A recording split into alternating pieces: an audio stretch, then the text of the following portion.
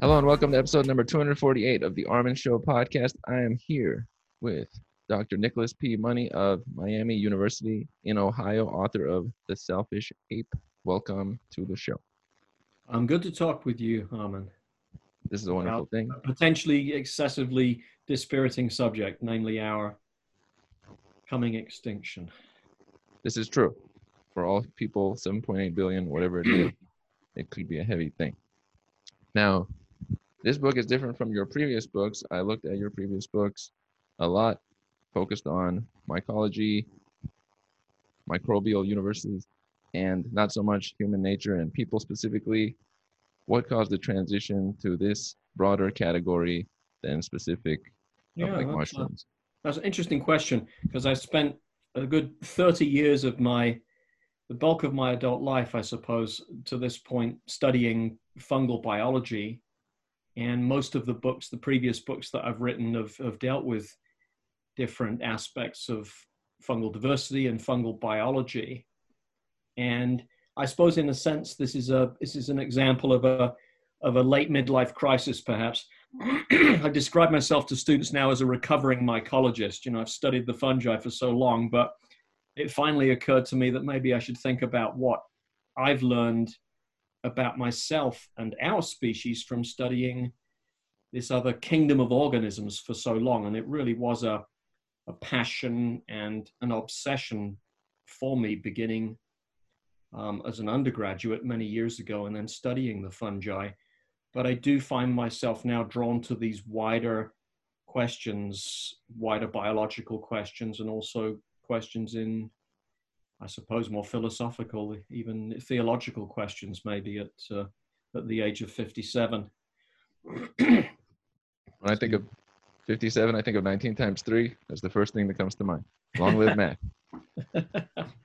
Now, one thing that I always like to focus on is we always go into a certain category for something that matches our personality, or we like it because of something we saw early on in life. What led you into specifically fungal studies? That's really interesting. I think it's been pointed out to me often that I am somewhat nihilistic in my outlook. If it's possible to be a positive nihilist. Nihilist, I think so. So I have had students that have said that there's some irony perhaps in somebody becoming an expert on fungal biology, organisms associated with decomposition, and so the process of I suppose with processes of death and decomposition, and then having this sort of rather bleak outlook on things about the path that we're on. But maybe there is some possibility of grace then that comes from that recognition, and we can talk about that.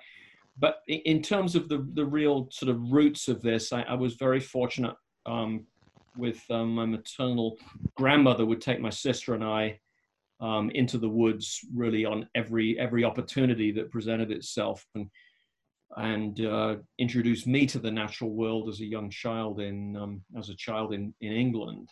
And so I think probably that's where this interest in forests began. And then the fungi didn't really make much sense to me, but I was aware that they were there. And my grandmother, Kate, would point out these beautiful fruit bodies. And so, yeah, I think it took hold early in my life, which seems to be a pretty common experience for biologists and other sort of natural historians, that there's some kind of mentor, an adult in their lives that introduces them to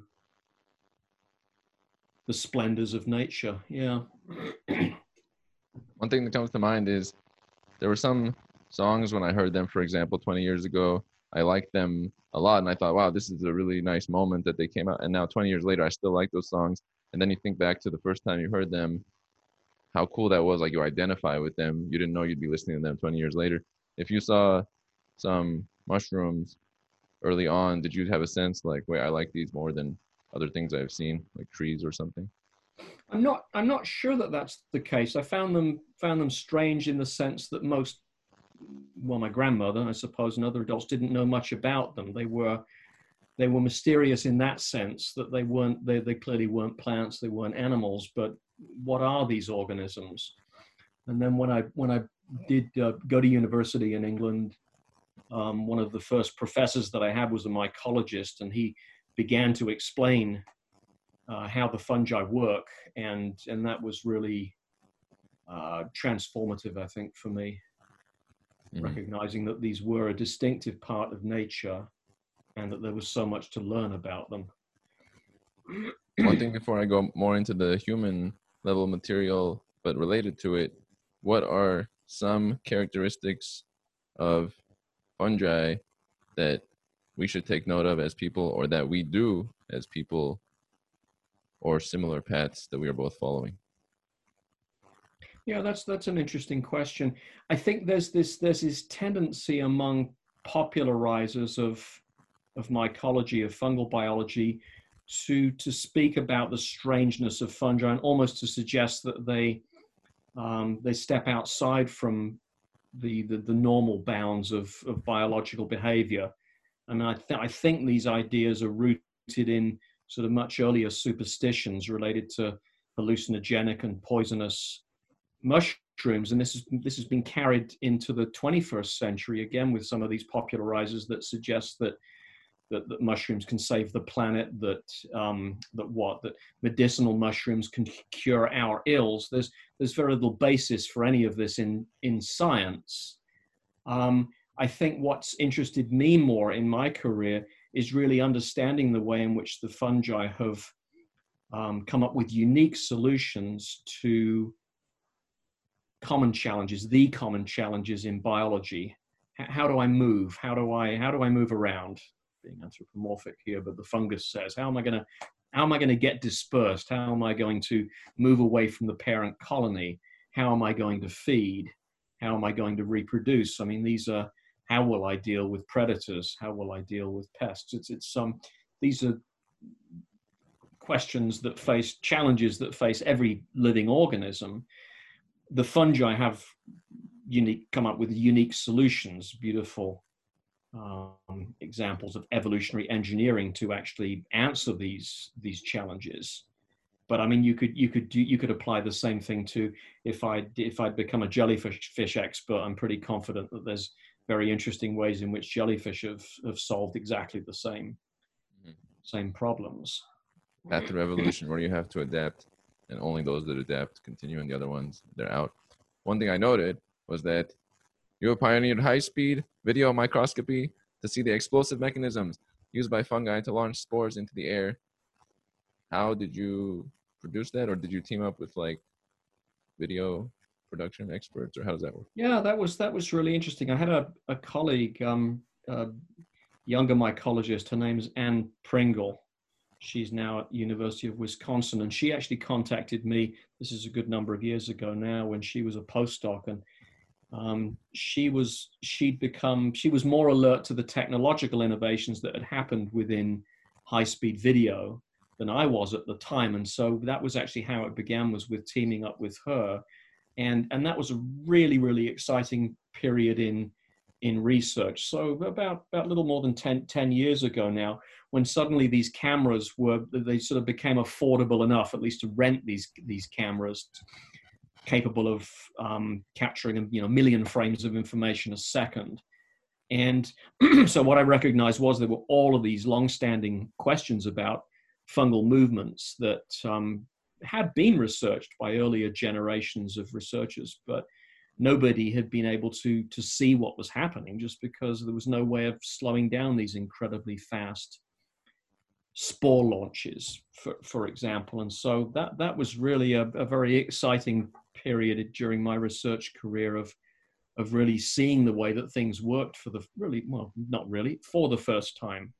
There have been these very clever inferences made about the way that fungi would shoot their spores into the air through these explosive jets, pressurized jets of fluid, but we were actually able to slow this down using high-speed video technology and actually see frame by frame what was happening. And that still, I still find that inspiring, actually looking at things.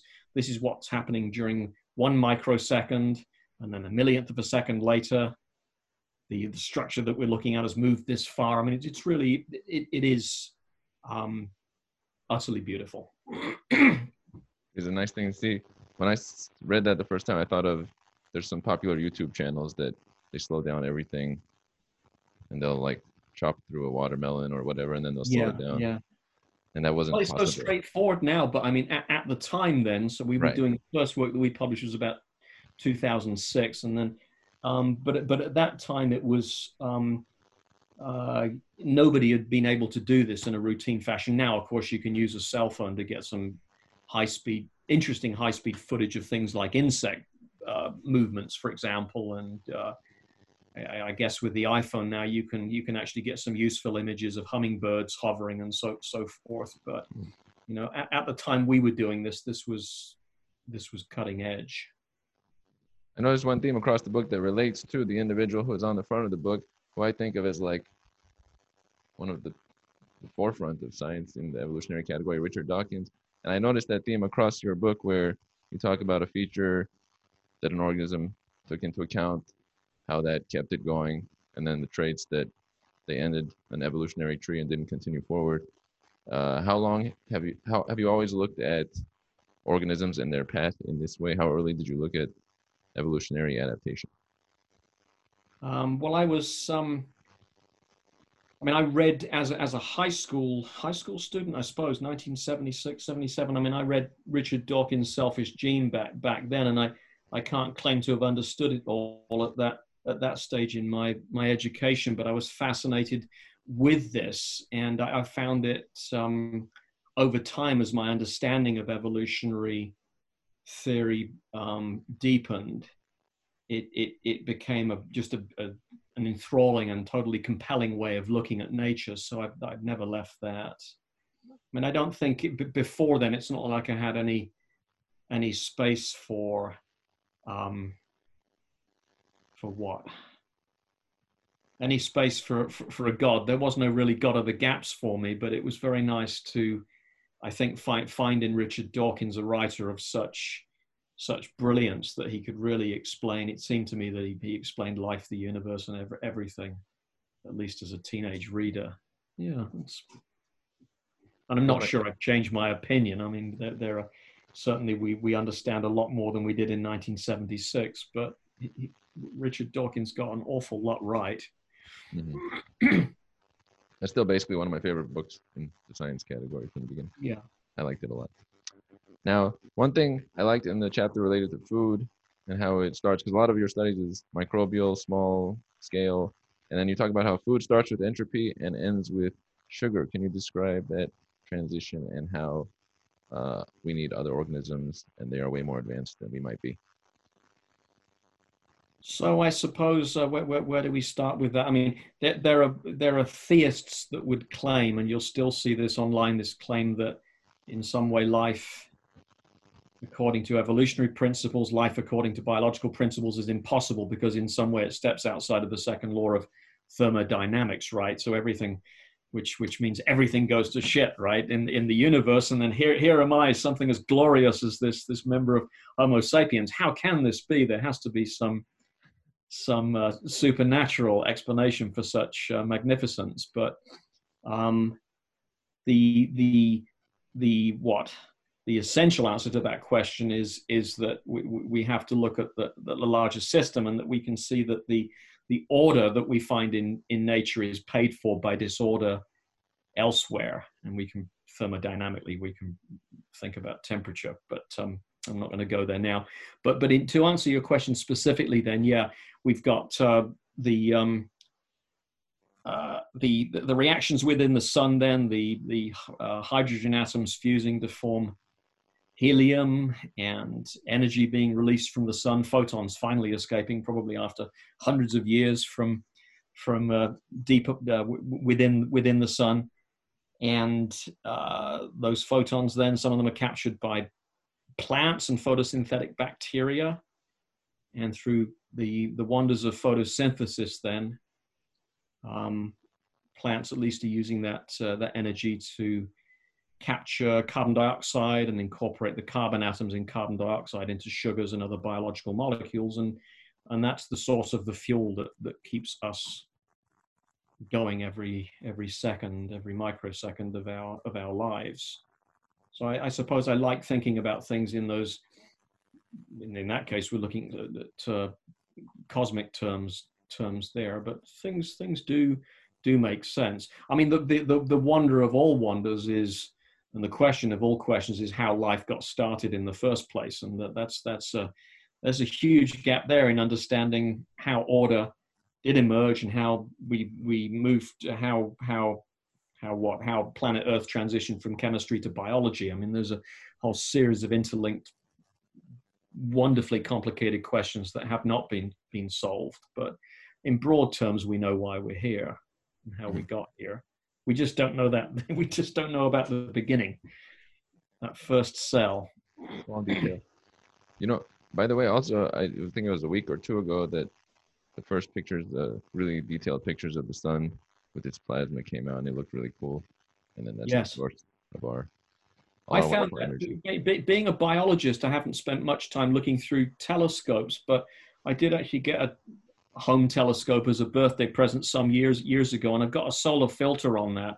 And from time to time, I'll actually look at the sun, and I find it, I don't know, enthralling and terrifying at the same time. Not with the detail, of course, that was discussed in these news reports, but there's just I don't have the words at the moment to express it, but there's a lot going on there, isn't there, on the surface of the sun? Makes us look so small, and then Understatement of the year. There's an awful lot going on the surface of the sun. Well, yeah. there are some reactions occurring there. Yes, there's something useful going on there. Well done. I've covered it all now. That's kind of cool. One thing I noted that you mentioned, and one thing I really liked about chapters, I always look at chapter details or subheadings or different things. The G concept, where every chapter is with a G: globe, genesis, guts, genes. That's a wonderful thing because it connects them all. And it was a way of going from the original to humanity in a way. But Yeah. in your second chapter, you talk about how we are more similar to fungi than to plants or any major groupings of life. How is that the case? Yeah, so we have known this now for quite a while through molecular phylogenetic studies. So if we compare the degrees of similarity and difference between organisms based upon their individual genes, and I mean now we can do this sort of at the genomic level, but there's been evidence now for since the 1980s really that the fungi and the animals share a more recent common ancestor than the fungi with the plants, or the animals with plants. Does that make sense? We're more closely related to fungi than we are to plants. Now, that ancestor, that common ancestor, would have existed a billion years ago, plus or minus a few weeks. You know, we've got there is a big plus or minus there, but that's how we look at this relationship. Is that a long time ago, hundreds of millions of years ago, probably a billion years ago, there was a common ancestor from which then the fungal kingdom and the animals emerged. And it's interesting that, and I think there would probably be many people that would unfamiliar with the science that would be impressed by that, interested, thinking that fungi were really plant-like. I mean, that was the way that they were seen, for the way that they were viewed by scientists, for example, in the 18th and 19th centuries, I suppose. So there's this genetic similarity, but there's also similarity, and that genetic similarity is expressed too structurally in that if we think about cells with cilia, and there are aquatic fungi that live in ponds and lakes and so forth, and they have swimming cells called zoospores that look a little bit like an animal sperm cell, but they've got a tail that pushes them through the water. And so it's a posterior tail, a posterior flagellum that pushes the cell through fluid. We see the same thing, of course, with an animal sperm cell. That's the only place in nature where we see that structure, which is really interesting. There's lots of other ways of arranging cilia, and when there's one cilium, we tend to call it a flagellum. There are other kinds of cells, single cell microbes that swim through water, but they might be decorated with cilia over their entire surface, or maybe they've got one pointing forward that kind of drags the cell through the water. But the only place that we see that particular signature of the posterior flagellum is within the animals and fungi.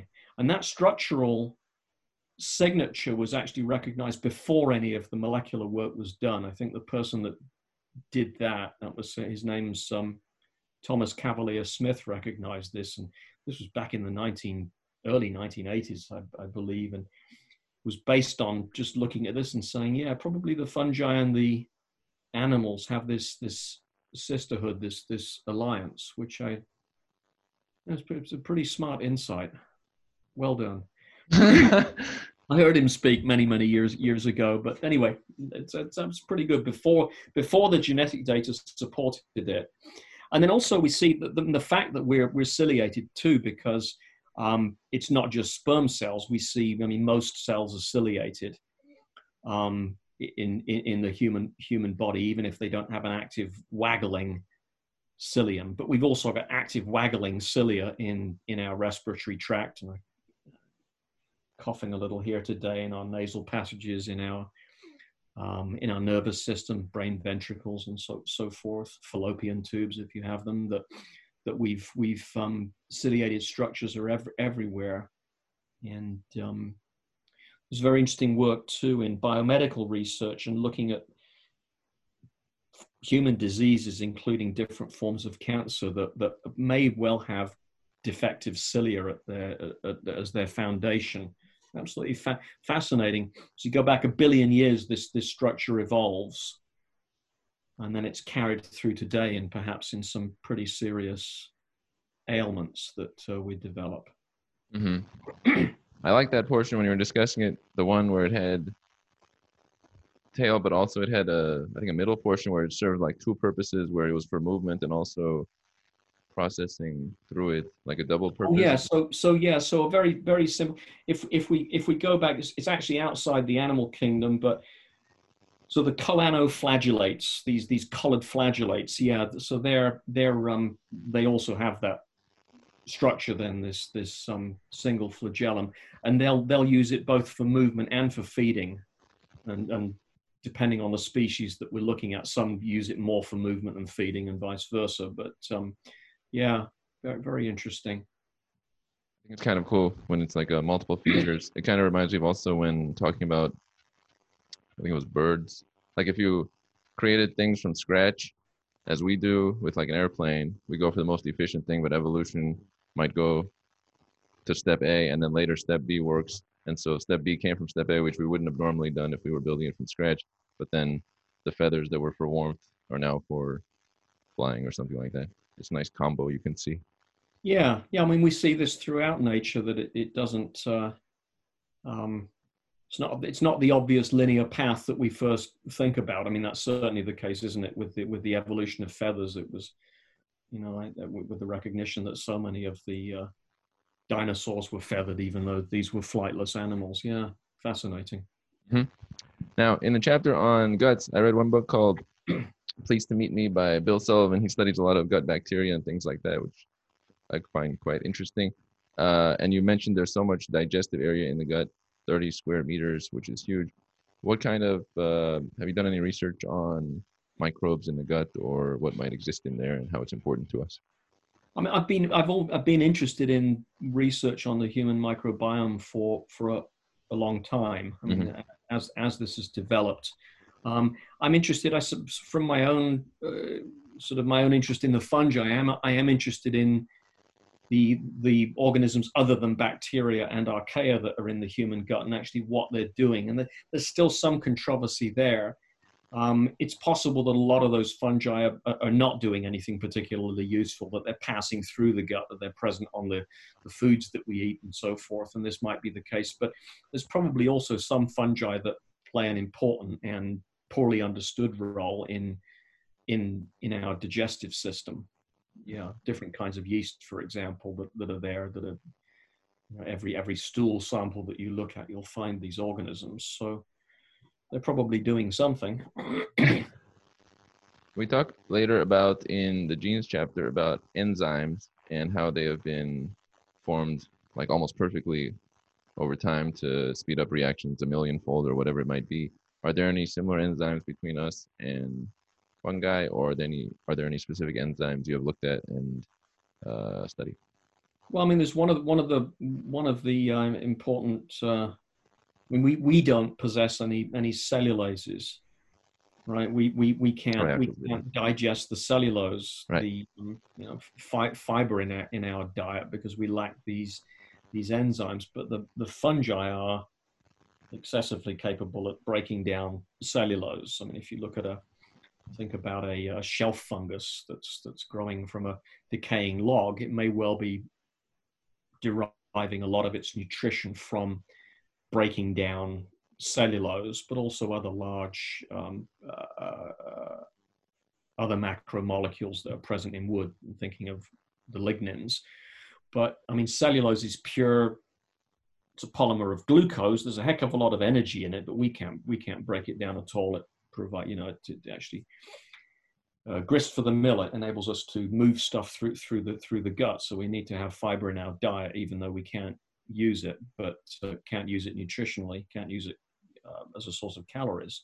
But that's interesting that the fungi, and actually there's a lot of interesting work on looking at the timing of that. When was it that the fungi began to develop this capacity to decompose wood, and were fungi present on the land before, perhaps long before there were any woody tissues? And the answer is almost certainly yes.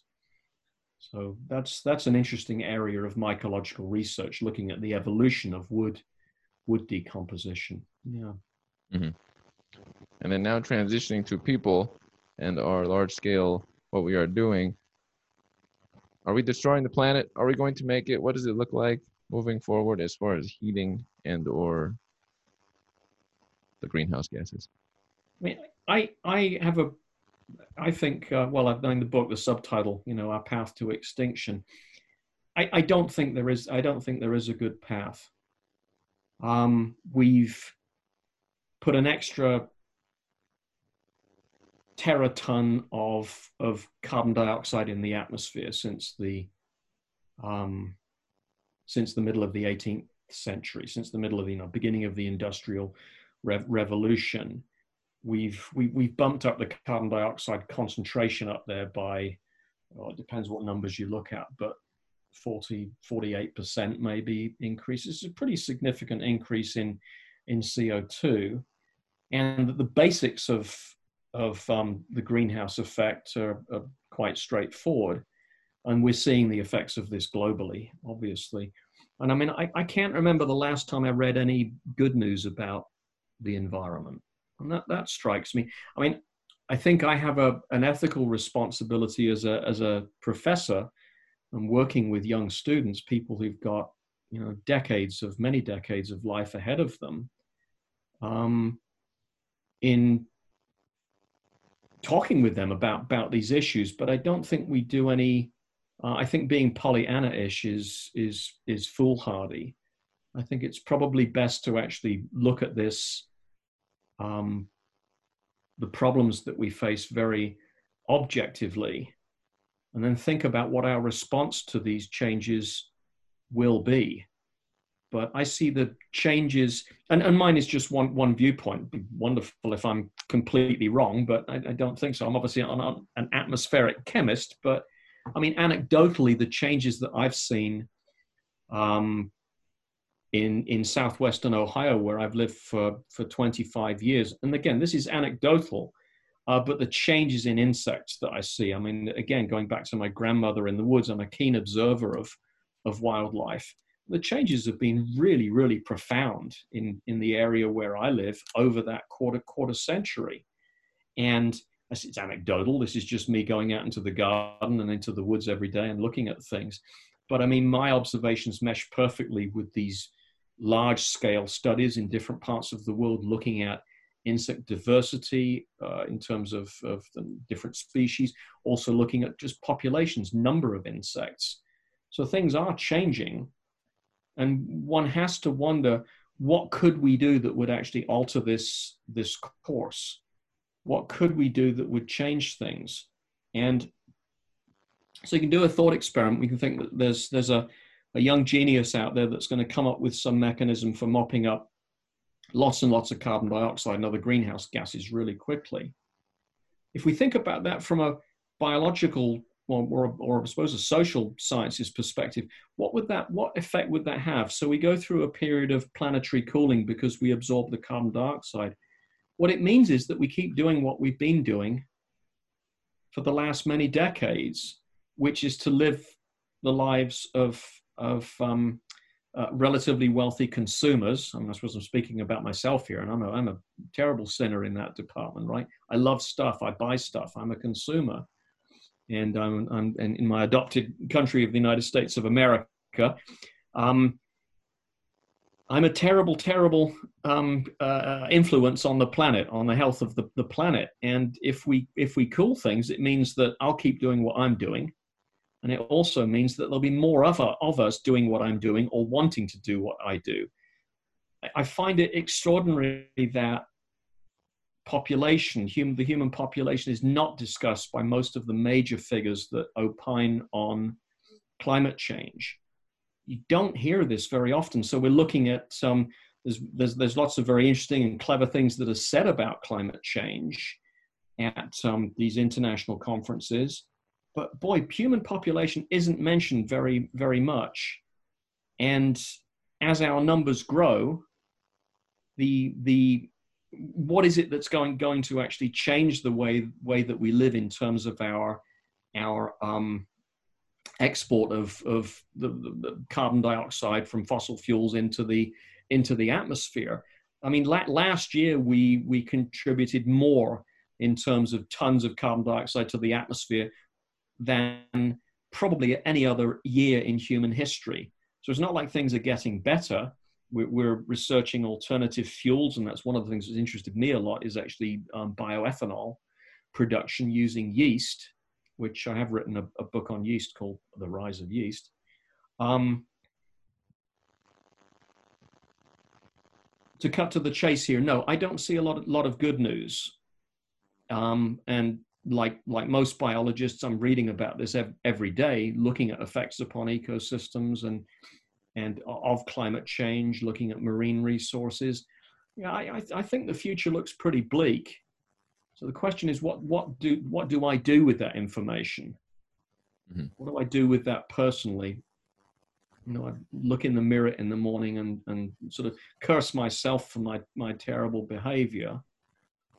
But I think what I do in the selfish ape is to lay out a biological argument about why we've acted in this fashion. And to some extent, I think it's inevitable. I mean, that's our out here, is mm-hmm. we're performing according to our biological and evolutionary edicts. And I'm not sure that we could have behaved much better. It's like in the book, I do another thought experiment where I'm thinking about aliens that are watching us, right? A classroom on, I don't know where it would be. It's up there and they're watching us, and they're watching us from Proxima Centauri or something. Of course, they got the delay, haven't they? If they're using a really powerful telescope, there's a, Proxima Centauri is 4 light years away. So they're seeing us in 2016 at the moment. So, but I think that very smart aliens out there will have studied other Goldilocks planets and actually seen a life cycle to each of those planets once some species arises that's actually capable of changing the chemistry of the planet. Changing the chemistry of the planet very, very swiftly. Clearly, there have been periods in the evolutionary history of Earth where microorganisms have really transformed the chemistry of the planet. We can think about the evolution of photosynthetic cyanobacteria that are the source of the oxygen in the atmosphere. But in any case, those aliens looking at us with their noodly appendages from this Goldilocks planet, and they say, well, what stage are they at? And I do this thing. I think about all the children in the classroom raising their noodly appendages, because they know, they've studied this. It's in their textbooks on cosmology and life in the universe, and they can see that what stage we're at. And I do wonder if that's where we are, and therefore there's not much that we're going to do now that's going to put us on a path that will enable at least this form of humanity, the civilization that we've enjoyed for the at the moment, in the 21st century, that this isn't sustainable. So that's not a particularly creative viewpoint. There's plenty of people that feel rather bleakly about things. What I find extraordinary, though, is even among my colleagues, fellow biologists, that they don't really think about this. Oh. It's like, we never really thought about it that way. Boy, are we doomed? Are you 415 parts per million carbon dioxide, fires in Australia, fires in Scandinavia in last summer and the summer before. I mean, this is, it's not good. This is true. Profound point of the day. It's not good. We're doomed. It has always, I've noticed that there's always been a trend when something is occurring, there's a thought like, oh, we'll just pull back. I've never seen humanity or any organism pull back. There's usually something else that comes up. Like, let's say the education system is not great. It's not like it's pulled back and adjusted back to a functional form. Usually something else will overtake it, and if there is room for that. So I agree with that. We don't usually have something that reins in what is occurring.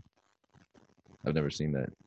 Yeah, and I mean, I think that I mean, there are some really interesting trends out there, right? So in many countries, people are eating less meat. That seems like a very useful thing to do for a lot of different reasons. Mm-hmm. The problem is with population growth continuing, right. And even though the rates are slowing, I mean, we're still looking at United Nations looking at about 10 billion people within a few decades. Mm-hmm. Many things aren't going to get better on that score anytime soon. Population will decrease after that, but it's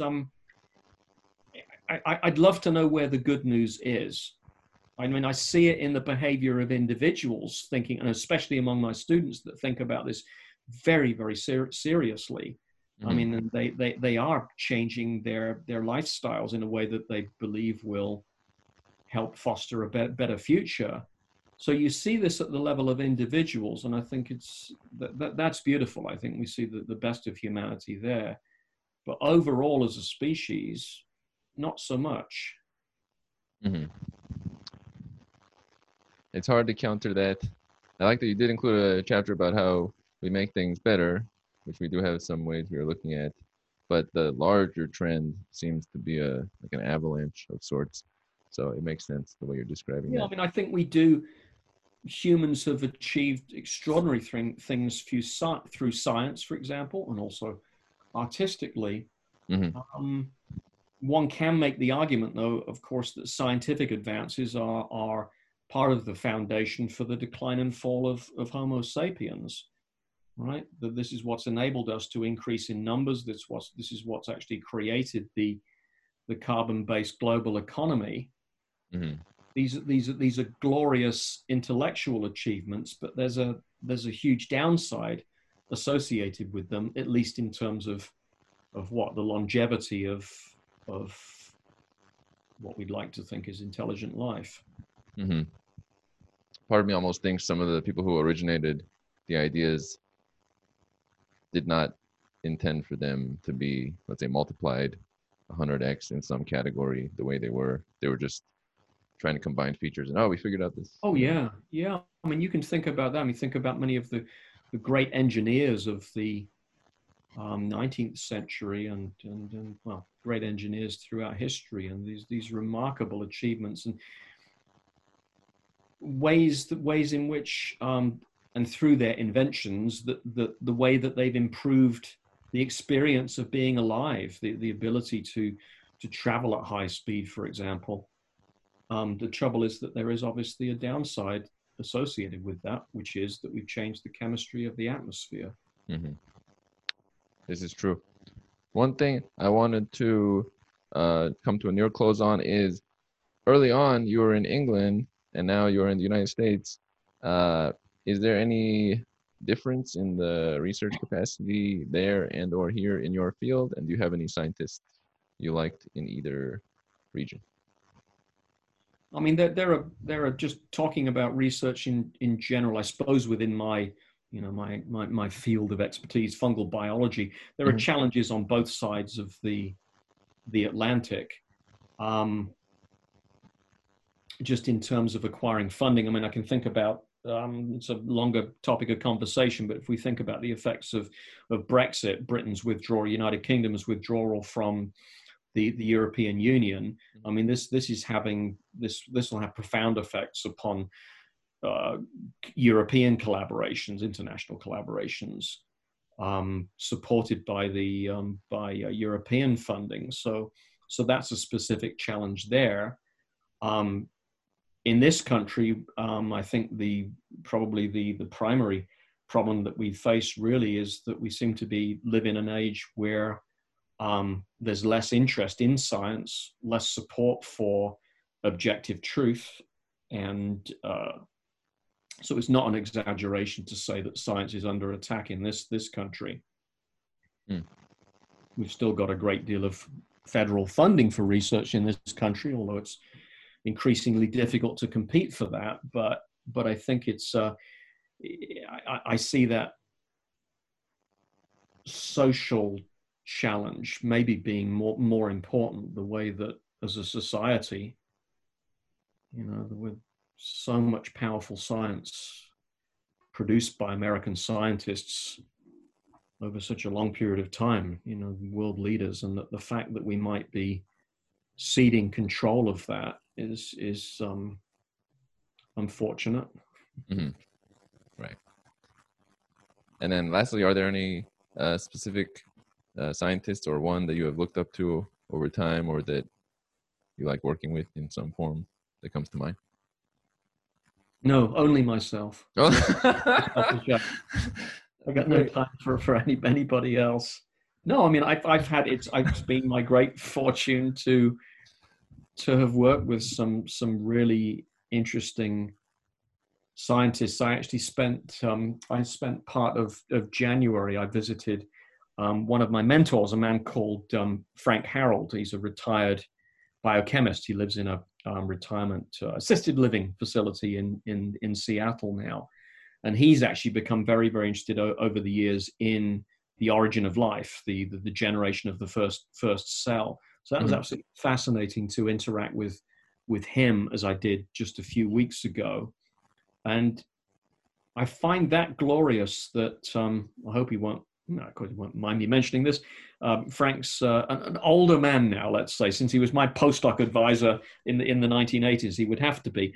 But I mean, he still has that joy of discovery, and he still has that passion for science and reading the work of other scientists. And I can't think of many professions where people, if they live very privileged lives such that they get to engage in research, scientific research, but transferring that love of their vocation throughout their lives. I mean, I don't know many lawyers very well, but are there many in the legal profession that would say that are still poring over legal tracts in their 90s? I mean, maybe there are. I suspect there are some legal scholars that do this, but I see that in scientists, and I think that's the best of it. When you see somebody like me, I suppose, getting hooked on science as a child, and then actually transferring that love of discovery and